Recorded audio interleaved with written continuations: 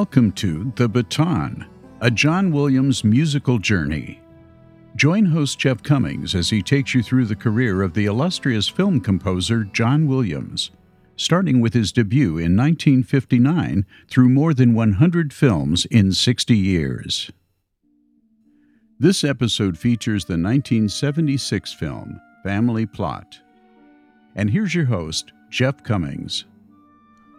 So, what do you do for an encore after creating the most famous movie score of all time, at least up to that point? I don't think John Williams felt the pressure to create another iconic score, but Universal Pictures, the studio that was now rolling in dough as Jaws became the biggest movie of all time, definitely wanted to strike while the iron was red hot. So, Universal put Williams to work in 1976 with 2 films. Williams had a few months after recording Jaws to enjoy the success. My thinking is that he also used this brief downtime to get back to writing his violin concerto, which he started in 1974 as a tribute to his wife who had died suddenly. That concerto wouldn't be finished until 1976, but putting in some time to polish the piece had to be cathartic for Williams. Universal had 2 projects set up for Williams in 1976, Family Plot and Midway. In some ways, they are nothing like Jaws, but the chameleon that he is, Williams was ready to tackle these 2 very different projects. And in the middle of these projects would come The Missouri Breaks by United Artists to give Williams 3 1976 releases. I'm going to admit that for many years, I thought of 1976 as a gap year for John Williams, in which he wrote no music between Jaws in 1975 and Star Wars in 1977.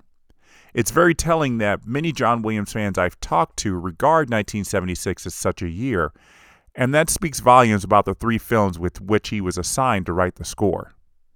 But perhaps with this podcast, we'll find a deep appreciation of the music that served as a bridge between 2 revolutionary scores. Although it would be released third in line, Midway's score was recorded first in December 1975. I'll talk about that score in a couple of episodes, but it's helpful to know that Williams started work on that score before Family Plot, which was the first of his 3 films put into theaters in 1976. With Family Plot's score recorded in January 1976, that meant Williams only had a month to put together a score for Family Plot. And he didn't need much time to record it, taking only 3 days in mid-January 1976 to conduct the studio orchestra. Now, while that may seem like a big deal, the bigger topic concerning the creation of this score comes long before one note was ever written.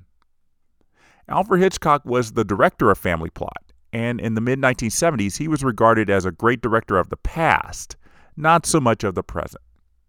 Historians regard 1960's Psycho as Hitchcock's last great film, citing its follow-up, The Birds, as the beginning of an era of lighter and trashier drama.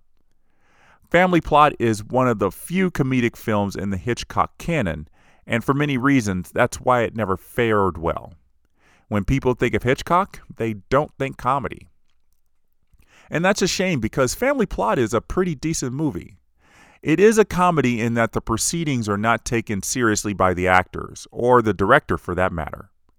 I wouldn't say most of the scenes are played for laughs, and not just because I didn't laugh at all. And I'm surprised that even today it's largely ignored, because it would turn out to be Hitchcock's final film. When it came time to hire a composer for Family Plot, Hitchcock was understandably hesitant. He and his longtime collaborator Bernard Herrmann had parted ways in 1965 when Hitchcock asked Herrmann to write a song for the film Torn Curtain and its star Julie Andrews. Herrmann refused, and the composer and director ended their relationship right then and there. Hitchcock considered many other top composers for Family Plot, and the search ended when John Williams' name was thrown into the hat. Perhaps because Williams was a mainstay at Universal Pictures, or perhaps because Williams was recommended by the studio's music head, or perhaps because Hitchcock and Williams had offices mere feet away from each other, but the 2 met and agreed to work together to create a score that sets the right tone.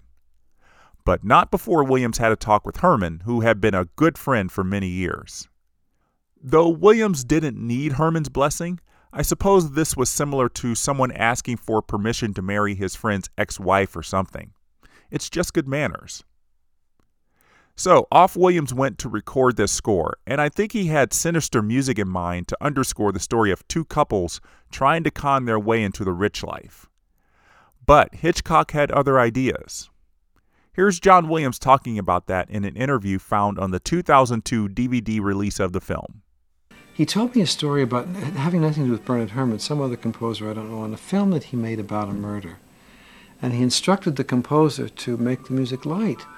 So he said he went to London to record the music, and this composer had every double bass and bassoon and timpani and every instrument in the city of London capable of making an ominous, lugubrious sound. Just the opposite of what he wanted. So I said to him, Mr. Hitchcock, seems like for a murder that's very appropriate. And I always quote him because I remember his words exactly. He said, Mr. Williams, murder can be fun. So he had this idea of irony and many sides to the prism of what one sees. I wish Williams had done that in Hitchcock's voice. Mr. Williams, murder can be fun. I'm not sure I did it right, so probably good that Williams didn't try it. So anyway, at the direction of Hitchcock, Williams had his new direction for the score. Instead of ominous strings, he employed the harpsichord and lighter instruments to highlight the comedy aspect of the story. But there is one dark scene of note that I'll mention later. After working on the thriller Jaws and the war movie Midway, this project was probably very welcome for Williams. Though it's not a full-blown comedy, it has lighter moments that haven't been in a film that Williams has worked on since possibly The Reivers 7 years earlier. And there's no major opening credits in the film, so no opportunity to set up the main themes right away. After a shot of a crystal ball that displays the film's title, we get to our first scene, which shows a woman named Blanche performing a seance as an elderly woman watches. And the music here is mixed too low in the film, but I was able to notice the presence of female voices singing a wordless harmony. Luckily, you get to hear only the music here.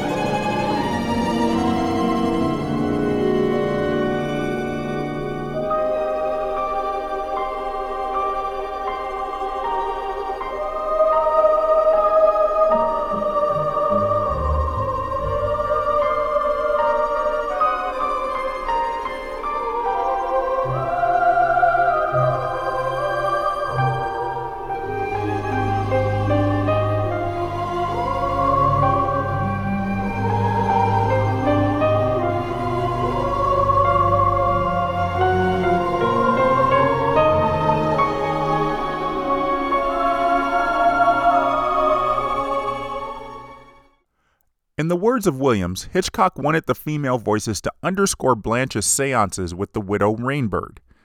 If I'm not mistaken, this is the first time Williams has used voices in his score, at least in a score where a song has not been used and therefore a choir would be already in the studio. It is effective for the scene, connecting us to that other world, even if Blanche is not really a psychic. After Blanche leaves the house, the seance music is performed by the flute, leading into Blanche's theme on the clarinet and flute as she meets her cohort and lover, George, outside. Blanche must find Mrs. Rainbird's only heir, a boy who was put up for adoption by her sister.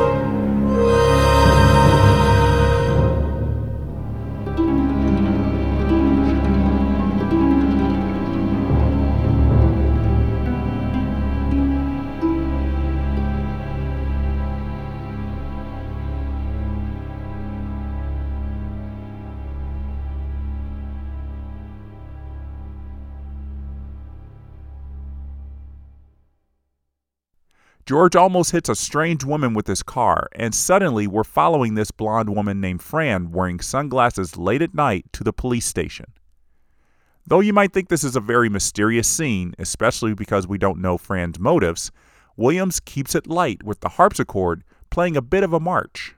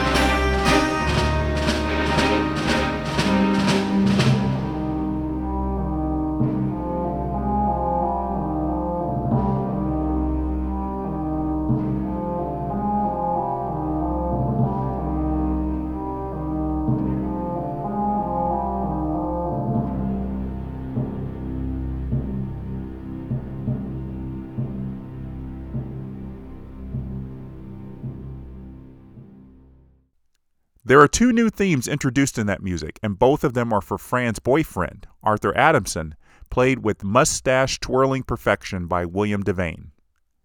Later, we will discover that Arthur is the lost heir that stands to inherit the Rainbird fortune. And instead of writing a theme for just the one person, Williams writes a theme for each of Arthur's identities. One of the themes is called the Shoebridge theme, the last name of his adopted parents. It is the longer theme played on strings and is going to feature more prominently throughout the film.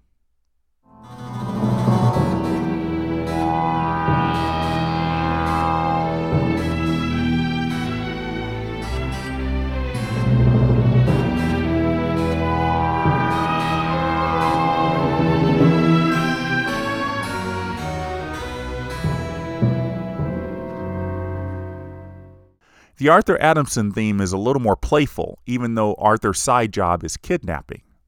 This is the music you heard in the March-like performance.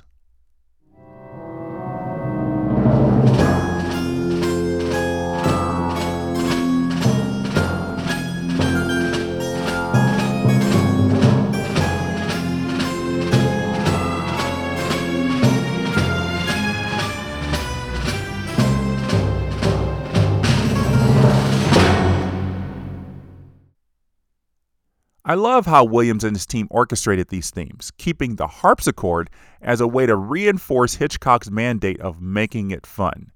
And of course, with Williams being such a virtuoso on the piano, his harpsichord writing is obviously going to be unmatched. But it's the strings that really sell it. So Williams writes 2 themes for one person, and this won't be the last time he does this. Remember that with Superman and Indiana Jones, those characters also get a primary theme and a secondary theme. So, I mentioned a scene with very dark and ominous music, and it comes 35 minutes into the film when George hears a story of the supposed heir of the widow Rainbird killing his adopted parents, and then presumably dying as well in the fire. The story doesn't add up, especially since the headstone for the boy's adopted parents is much older than his, even though all 3 died the same year. Williams highlights this mystery perfectly with the Shoebridge theme we heard earlier on the strings, now played more slowly by a synthesizer.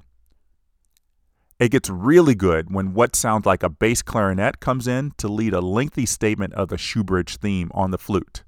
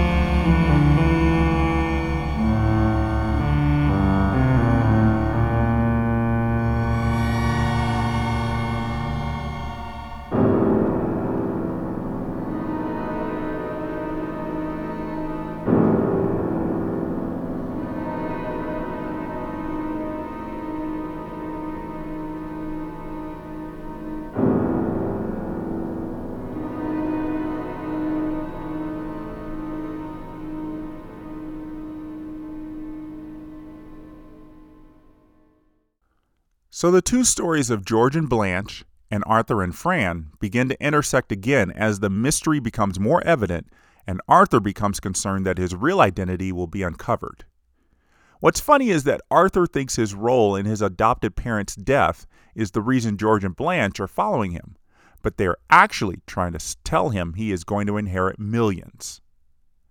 Arthur hires a friend named Maloney to kill George and Blanche on a mostly deserted road, and this is the only real action music in the film. And as you listen to it, you can't help but wonder if Williams got to sneak in a little Bernard Herrmann homage with the prevalent use of strings.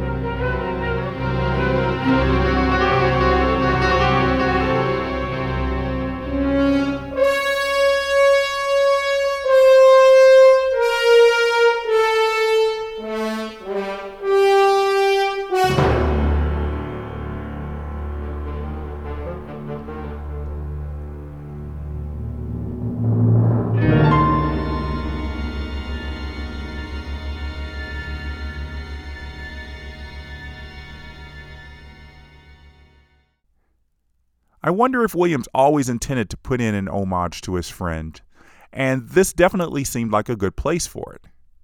You also have to wonder if Hitchcock noticed the nod to Herrmann. As we have seen in various other films, the montage sequence is like catnip to a composer. Usually there is no dialogue, and it naturally calls for music to connect the scenes. Williams does that so well in a montage sequence in Family Plot in which Blanche goes all over town looking for Arthur Adamson. Using the phone book, she hunts down all the people named A. Adamson, with some great comic effect in the visuals. In the music, we get Blanche's theme played wonderfully on the harpsichord and strings.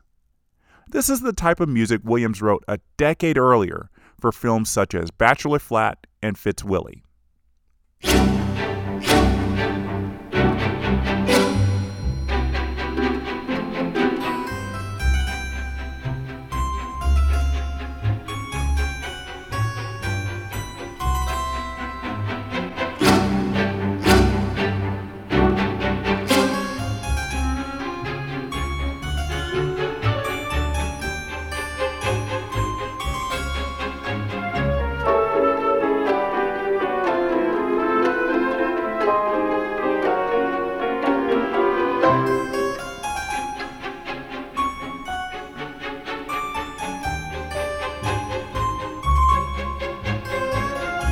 When Blanche arrived at Arthur's jewelry store, the music took a dark turn, playing the dual themes for the man she is looking for.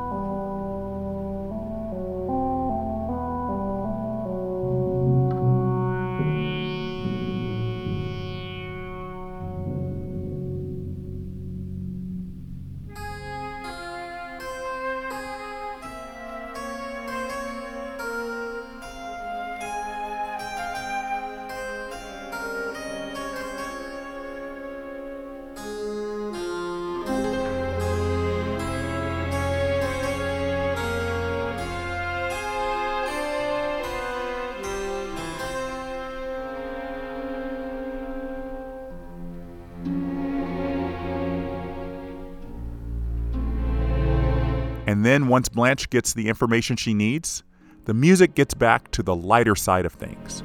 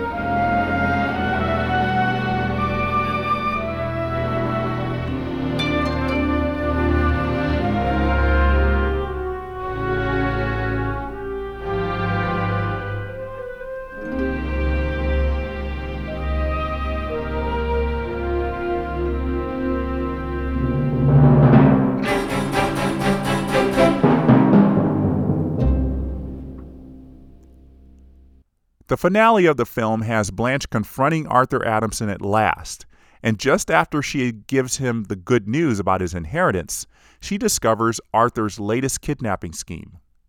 In order to keep her quiet, Arthur decides to add Blanche to his list of kidnapping victims. The tense moments during this confrontation are scored wonderfully, as Williams uses Arthur's theme on synthesizer and modulating strings to keep us wondering what will happen to Blanche.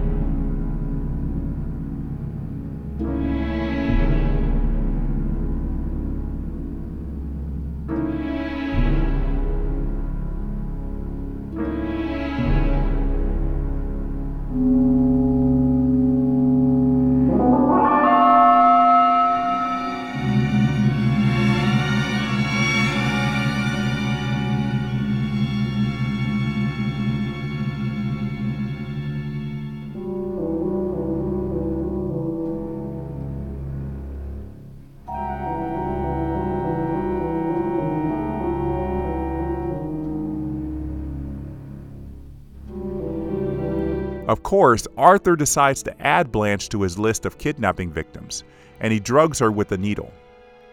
The struggle gets furious strings and piano hits that leads to the strings following Blanche as she collapses to the floor unconscious.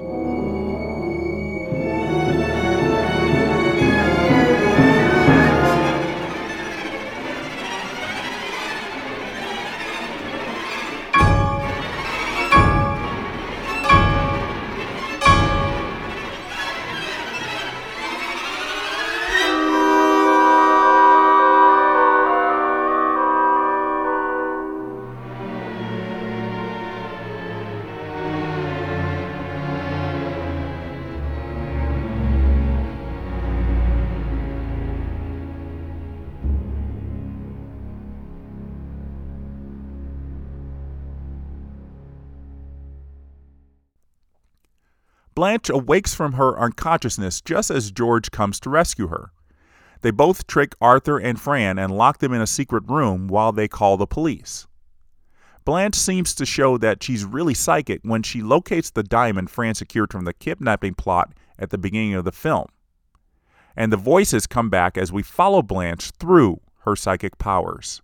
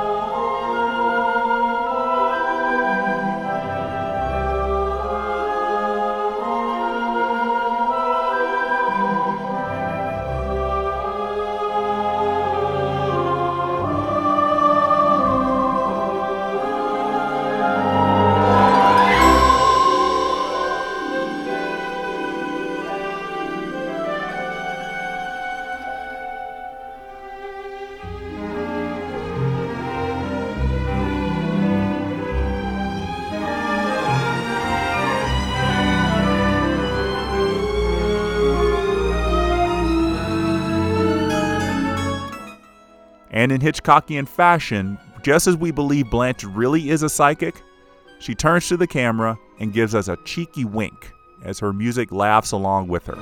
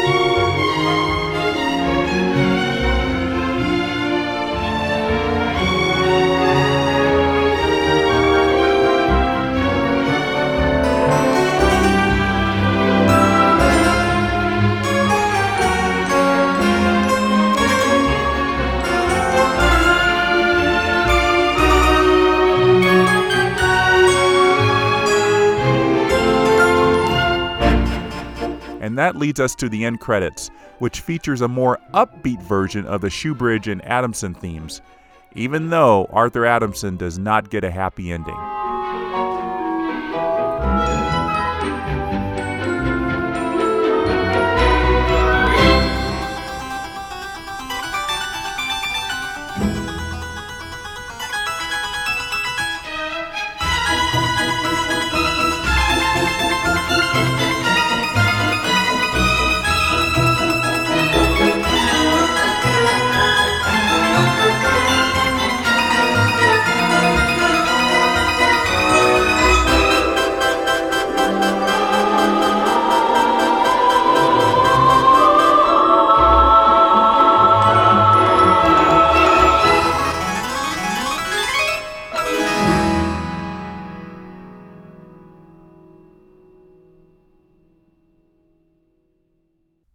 As I said before, it's a shame Family Plot doesn't have as high regard among Hitchcock's films. It's certainly not a terrible film, and of course, a lot of it is saved by John Williams' music. There's a scene early on when Blanche and George are driving on a winding road after Maloney has cut their brake line. They are speeding down the road uncontrollably, and Blanche's reactions are just ludicrous to the point that I can't believe Hitchcock let them into the movie. I think Williams should have written something to help that scene, and it would have really helped. But as it is, Family Plot feels like a welcome change for Williams and yet another opportunity to showcase his ability to write good music for any type of film and compose in a style that meshes with the director's vision. This is why, at least as far as I know, that Williams has never had his music rejected in favor of another composer's work. He knows what the director wants and doesn't try to put his own stamp on it, even if it takes away from the mood of the film. I'm sure Williams would have been glad to work on another Hitchcock film, but it wasn't meant to be. Hitchcock was working on another film shortly after Family Plot, but his health had seriously deteriorated to the point that he needed a pacemaker. When it came time to work on a spy film called The Short Night, Hitchcock felt he didn't have the strength to direct it in late 1979. He died April 29, 1980. At least we can add Alfred Hitchcock to the list of esteemed directors to have a John Williams score in their films. Williams would add to that list just a month later when he took on Arthur Penn's Western, The Missouri Breaks. And that's the film I will unpack for you on the next episode. As always, I urge you to submit a review of this podcast on Apple Podcasts or post a comment on the Podbean app. And if you like, you can send me an email to jeffswim@aol.com. Those who have written to me can attest that I always take the time to write back. It's been a pleasure talking about the score to Family Plot on this episode, and until next time, the baton is down.